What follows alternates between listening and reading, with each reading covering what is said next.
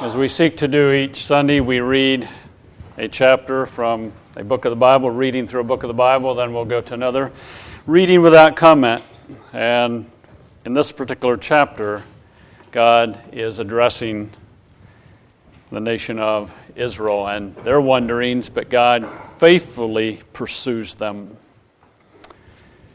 Last week, we began to discuss abortion, and hopefully desire to wrap that up this morning. And a few things that I would remind you of: that there's no need to attempt to win a debate or prove someone wrong when it comes to abortion. Life is central to the issue of abortion, not when does life begin.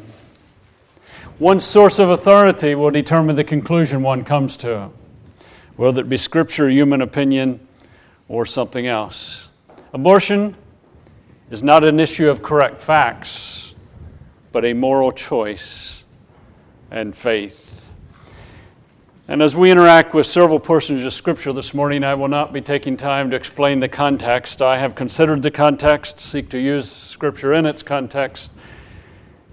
So I'm not proof texting where I just go to Scripture to prove a point. Trying to let the Scripture speak for itself in its context. A couple of things that I mentioned last week, not looking for a response. Do you agree or disagree? Life has no beginning and no end. Life does not begin at conception or birth. Do you agree or disagree? Human life in a physical body had a beginning, but has no end. Last week we began to look at some Scripture and some statements. Just review the statements briefly. God, Christ, is life. God, Christ is our life, depending if you're looking at it individually or as a unit.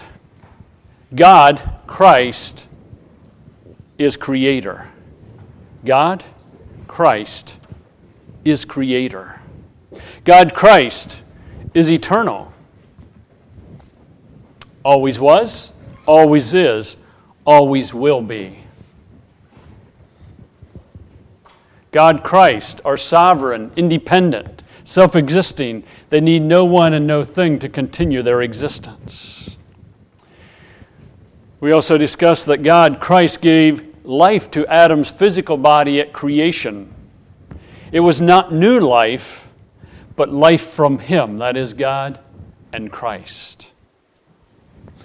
We also mentioned that there is a marked difference between human life and animal life and plant life. Adam, Eve were created in God's image. We also mentioned that there is no additional physical life directly from God or Christ after Adam, only reproduction. Conception is not new life, but a living egg, a living sperm coming together to form a unique, one-of-a-kind individual. Life is not new in the individual, but a continuing life in a new physical body. We also mentioned, in way of statement, life does not begin at conception. Rather, a unique individual is conceived from living beings. Life continues or is reproduced. Then last week we wrapped it up with discussing only life can produce life. There is no new life since life, God, are eternal. Yet a new individual, but not new life. Living egg, living sperm come together in new, unique individual, but life continuing being reproduced.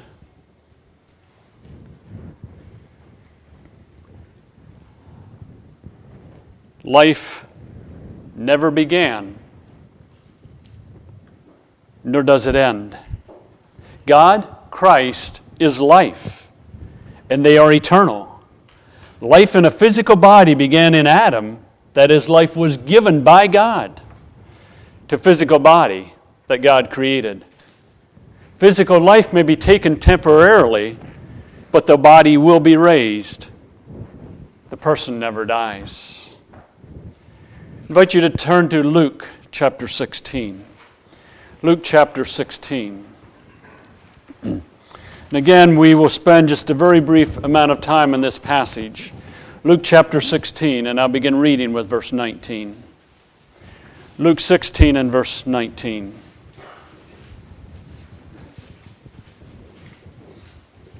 Luke 16 and verse 19.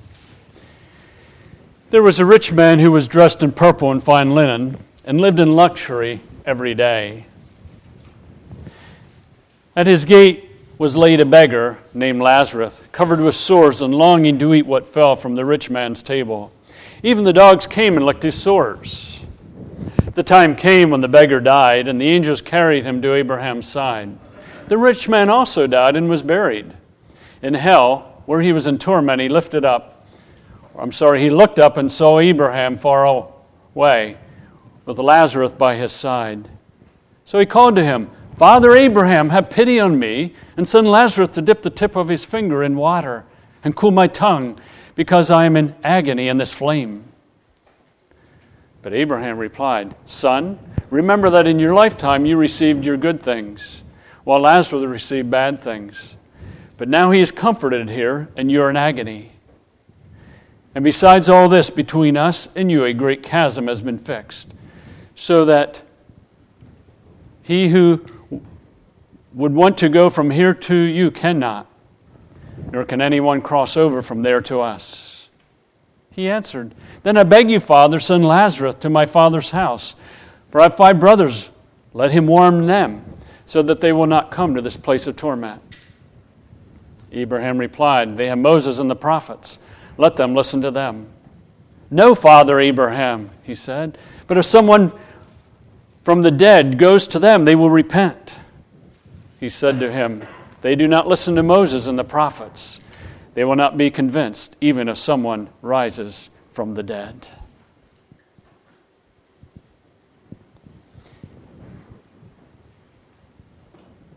The passage, I think, clearly implies that we're dealing with one who goes to be with the Lord and one who goes to be in his place of torment. And it has the ring of eternality. The rich man died physically, but he was alive. Lazarus died physically, but he continued to live. And if you look in 1 Thessalonians 4, we won't turn to that passage, but in 1 Thessalonians 4 it talks about believers who die, and their bodies will be raised in the future. In Revelation 19 and 20 it talks about unbelievers being raised in the future, and they will be standing at the white throne judgment. So my contention is that life never began, nor does it end. God, Christ, are eternal. Yes, God, Christ, created a physical body, Adam's physical body, breathed into it the breath of life. But it's life from God. And we may die, someone may be killed temporarily in terms of the body, but will be raised in the future. The human body in which a person lives had its beginning in Adam, who reproduced others down to the present.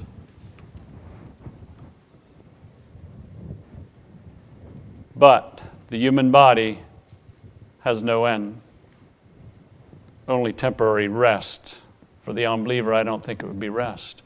But in the future, we'll be raised eternal, fitted for eternity, whether with the Lord or separated from the Lord for an eternity.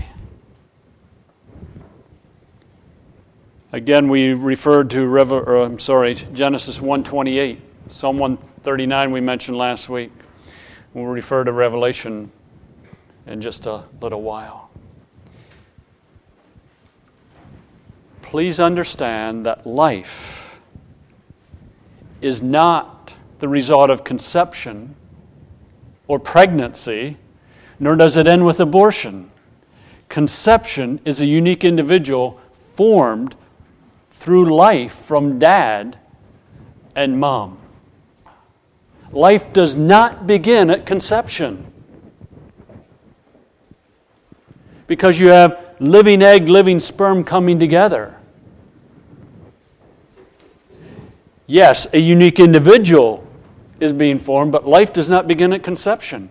Because life is before conception. God breathed into Adam the breath of life, took Eve from Adam, or made Eve from Adam's rib. And just simply understanding that the debate for years has been, does life begin at conception or at birth? No, neither. Physical life began in Adam, and it has continued down through the ages with a living egg, living sperm, and a new, unique individual, yes. But their life did not begin then because you had a living egg and a living sperm. In Genesis 1, which we read last week, we found that God commanded Adam and Eve to reproduce. He breathed into them the breath of life, and they reproduced. Life does not die, but the body in which one lives will die temporarily. Let's go to Revelation chapter 20. Revelation chapter 20.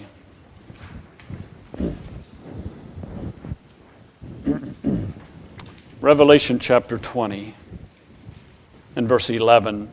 Coming to the end of time as it is known in Revelation chapter 20.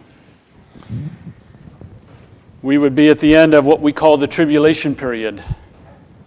Revelation 20 and verse 11. Then I saw a great white throne, and him who was seated on it. Earth and sky fled from his presence, and there was no place for them. And I saw the dead, great and small, standing before the throne, and the books were open. Now notice, he sees the dead standing before the throne. Another book was open, which is the book of life. The dead were judged according to what they had done, as recorded in the books. The sea gave up the dead that were in it. And each person was judged according to what he had done. Then death and Hades were thrown into the lake of fire. The lake of fire is the second death. If anyone's name was not found written in the book of life, he was thrown into the lake of fire. And I realize my statement that I make, life does not die, but the body in which one lives will die temporarily, carries with it some connotations. As I study Scripture, I think the second death is separation from God for an eternity. Those that are present at this judgment in Revelation 20 are unbelievers, apparently being judged according to their works to determine the degree of punishment as they're separated from God. But they're living.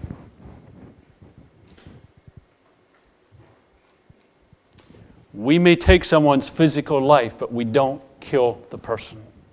We're killing the body in which they lived. But in the future, that body would be raised. The taking of physical life is a very serious offense. It is the taking of life of one which is made in the image of God. Let's go back to Genesis chapter 9. And I realize that there's been a debate for years concerning capital punishment. Should we use capital punishment or should we not? And some will say, well, it's under the Mosaic Law, and Mosaic Law was done away with. Well, Genesis 9 is an account of something taking place before the Mosaic Law. This is after the flood. Noah, his wife, 3 sons and their wives have come out of the ark. Notice what is said to Noah. Then God blessed Noah and his sons, saying to them, be fruitful and increase in number and fill the earth. The fear and dread of you will fall upon all the beasts of the earth, and all the birds of the air, upon every creature that moves along the ground, and upon all the fish of the sea. They are given into your hands. Everything that lives and moves will be food for you, just as I gave you the green plants. Now I give you everything. But you must not eat meat that has its lifeblood still in it. And for your lifeblood, I will surely demand an accounting. I will demand an accounting from every animal. And from every man, too, I will demand an accounting for the life of his fellow man. Whoever sheds the blood of man, by man his blood shall be shed. For in the image of God has God made man. As for you, be fruitful and increase in number, multiplying the earth and increase upon it. Again, the command to reproduce sounds similar to what he told Adam and what he told Eve. But in that context, whoever sheds man's blood, by man his blood be shed. For in the image of God has God made man. When the physical life of an individual is taken by another individual, you're taking the life of someone that was made in the image, or is made in the image of God. Whether it be a fetus at 2 days old, or a fetus at 9 months old, or a fetus at 6 months old, or someone who has already been born.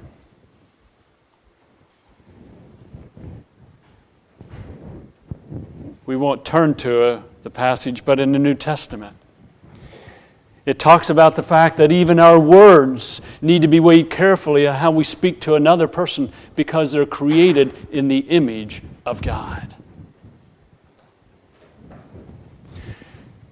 So some conclusions concerning life, concerning abortion. First one, the abortion debate is not about when does life begin, but where does life come from? For years the debate has been, does life begin at conception or at birth? Let's change the nature of the debate. When it comes up, does it begin at conception or at birth? Let's say, where did life come from? That's a different question. Where did life come from? Well, we would say God, because He breathed into Adam the breath of life. Where life came from is a totally different issue than when does life begin. Life never began. It always was. God is life. Christ is life. They're eternal. So God, Christ, who are life, gave life, their life, to a physical body for Adam. Again, that changes the nature of the discussion. If we remove the eternal, sovereign, living God, Christ as creator, the nature of the argument shifts to when does life begin, rather than the source of life.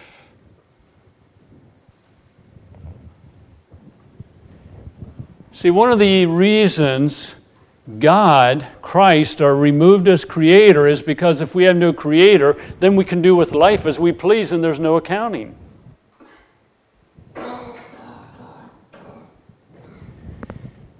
And to a large extent down through the ages, God and Christ have been removed as creator. If God is not creator, if Christ is not creator, do what you want. There's no accounting. There is no God. The crux of the abortion debate is not when does life begin. The crux of the abortion debate is that we have laid aside God, Christ as creator. It goes back to Genesis 1 through 11. The abortion debate has become what it is because God, Christ as creator, is set aside. In many respects, the core battle has already been lost in that God, Christ as creator, as recorded in Genesis 1 through 11, is rejected or passively laid aside by many religious people and teachers. The foundational issue, the very core issue, is whether Genesis 1 through 11 will be accepted as given by God. If Genesis 1 through 11, with God as creator, with Christ as creator, is rejected, then human opinion becomes authority.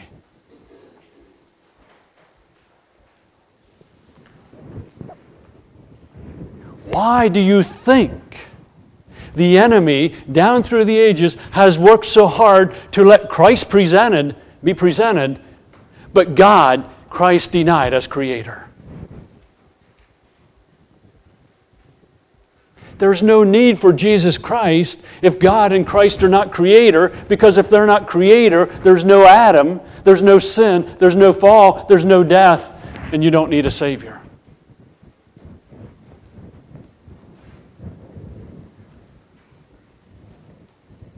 Acceptance or rejection of God, Christ as creator, is an issue of faith, not proof of a creator God. Sometimes we think if I can just give enough evidence, I can convince people that God is creator. No, you won't. Because what we believe about the beginning of things in the earth is an issue of faith. Let's take our Bibles and go to Hebrews chapter 11. Hebrews chapter 11. We may claim we can prove that God is creator. Well, let's see what the writer of Hebrews says.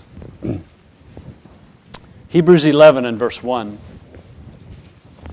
Hebrews 11 and verse 1. Now faith is being sure of what we hope for, and certain of what we do not see. This is what the ancients were commended for.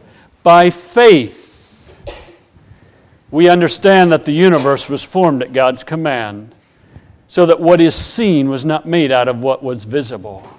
By faith, we understand that the universe was formed at God's command. How do I know God created the universe? Because God said He did. I accept God's testimony by faith. I wasn't there. You weren't there. Well, you say, the world tells us they can prove that the earth evolved. They can't prove it any more than I can prove that God created. Oh, there's evidence that God created, but not dogmatic proof. There's no proof that the world evolved. But yet we're told that, and been told that for many, many years, that we can demonstrate scientifically that the world evolved. You can't scientifically. It's based on what they think happened, in their terminology, millions of years ago, with tests they do. Were they there? No. I will much sooner take the testimony of the one who was there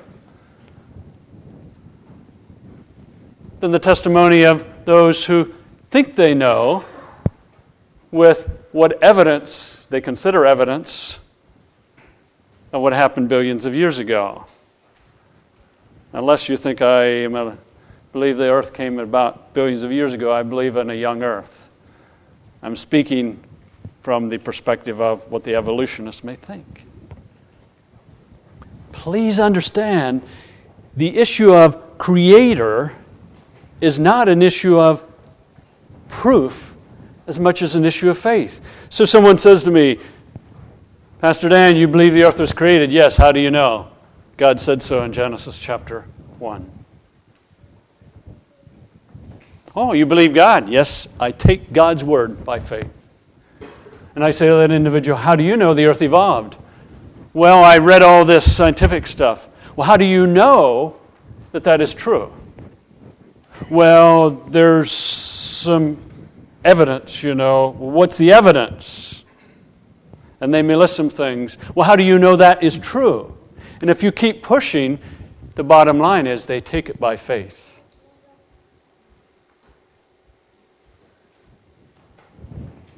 Yes, there are many evidences for creation, and Answers in Genesis and Creation Research Institute and others have done excellent work, in explaining creation, and I commend their work.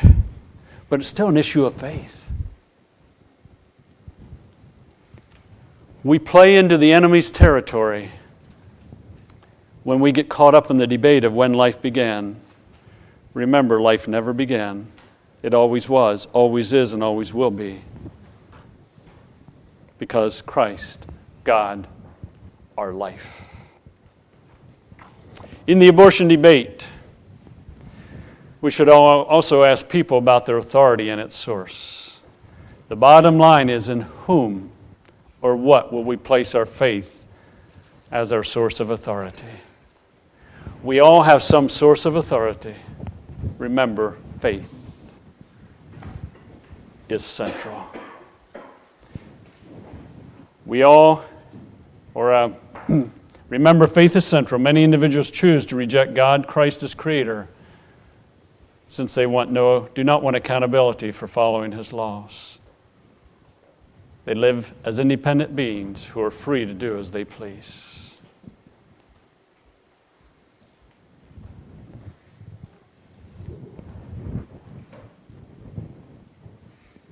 I grew up in a home where there was a great deal of accountability. Informally many times, not formally. So Dad would tell us what we were supposed to do on a Saturday. And at night, Dad rarely asked us if we did what we were supposed to do. But it became quite evident in a day or two if we didn't do it. So if we didn't gather the eggs and wash them, the next day, rather than having 10 eggs in a nest, you had 20 with 15 of them broken. No informal accountability along the way.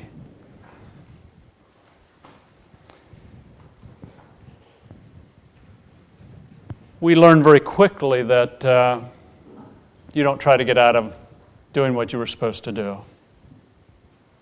So by the time I was 5 or 6, I knew that when Dad and Mom told us to do something, we better do it, and if we didn't, there was going to be consequences. So by the time I was 13 or 14, usually I didn't have to be told what to do. Get up Saturday morning, well, what am I supposed to do today? Well, here's what I'm supposed to do. If I don't do it, I know what's going to happen. Because there's accountability. But if Dad was not around, Mom was not around, and there was no accountability, I can tell you what we would have done. Eggs would have never get gathered, they would never get washed, the steers wouldn't have get fed, and the chickens would have died in time, and the steers would have died in time, and the pigs would have died, and we wouldn't have to take care of them. See, if we can lay aside the accountability, we're free to do as we please.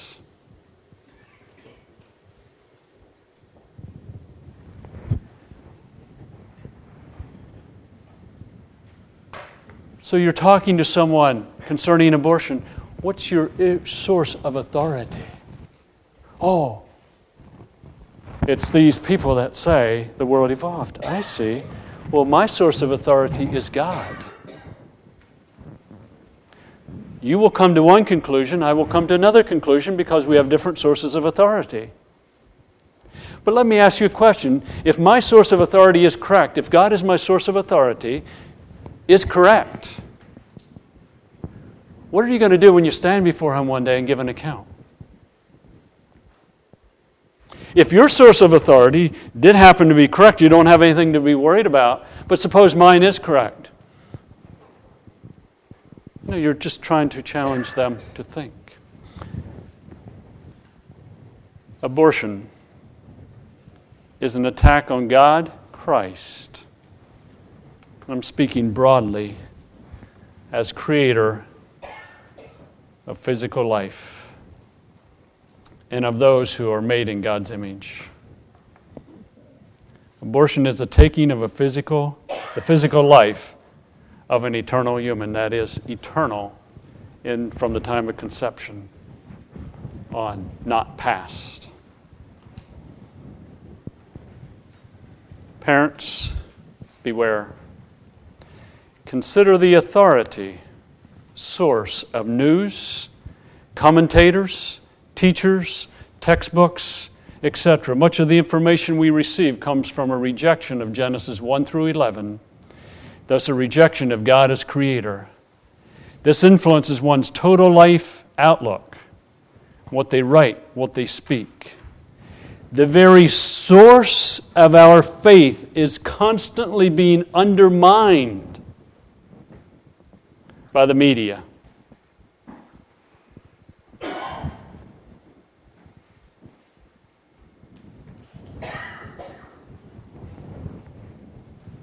When a child turns 20 and we say, why in the world are they not sold out to God? Why don't they believe in a creator God? Step back and ask yourself how much time they spent taking in media that was neglecting God as creator. Beloved, we cannot take in hours of media, whether it be television, whether it be radio, whether it be movies, whether it be books, whether it be newspapers, without it having an influence upon us.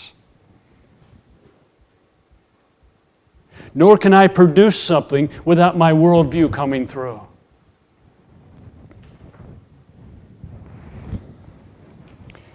So today's paper, you will see a little blurb on the front page of the Times Leader about Rendell, and depends on your take on Rendell as to whether you think he was an asset or not to Pennsylvania. As I glanced at the headlines and just briefly looked at a couple of comments in the article, my thought immediately came back to, now Dan, you need to step back and evaluate Rendell in light of Scripture and a biblical worldview with God as creator. Because if I don't, it will change my outcome.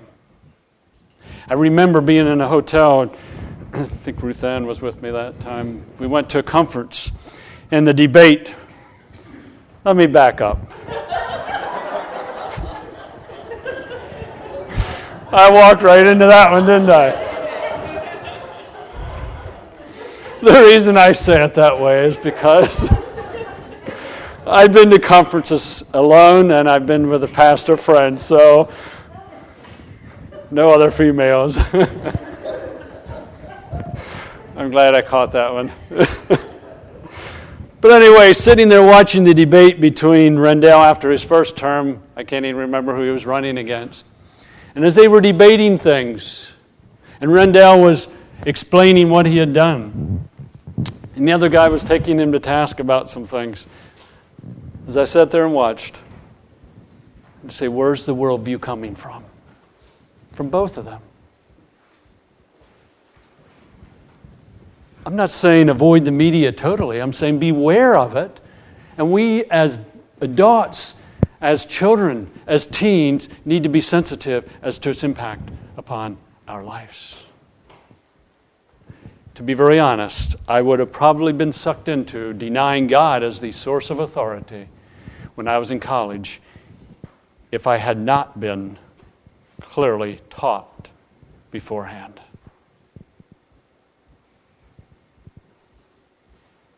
I can remember very clearly sitting in biology class with the evidences for evolution being presented. I could filter through that and say, this isn't correct, this isn't correct. Well, they say, where's the missing link? Well, God's the missing link, and there are just a lot of things I could put in place because of it. Much heat in the abortion debate is due to basing our comments on a different source of authority. The debate will not be won with more information, nor will it be won with laws, although they are profitable. I think we need to seek good laws. We're dealing with a moral choice to reject or accept God as creator. Now, I want to add something to that. I think there's a need to sit down with those who may be considering abortion and talk to them and relate to them because they may not understand issues. They may think that life does begin at birth because that's what we've been told. And if you can sit down and reason and say, no, life didn't begin at birth, it didn't begin at conception, it began physically in Adam. Now that changes the whole nature of it. But most of where we end up in abortion is our source of authority. So information may be good, but it won't be won with that alone. in dealing with or responding to some individuals, information is necessary just because it is lacking in our world.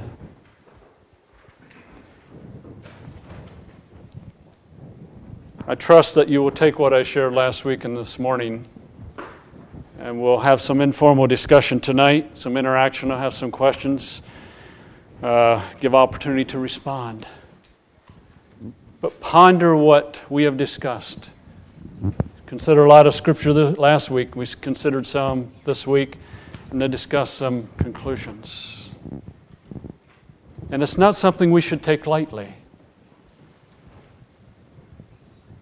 Since 1973, over 45 million lives have been taken through abortion.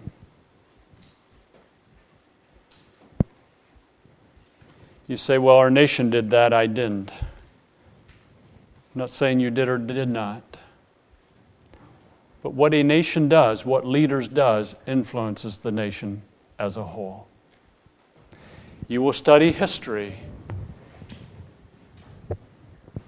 What happens on a national level always influences the nation in time. We're dealing with a very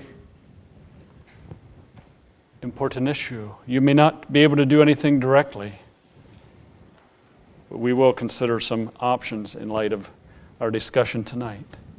How do we live in an abortion-centered world? Walking in the Spirit, being sought, light, and ambassadors.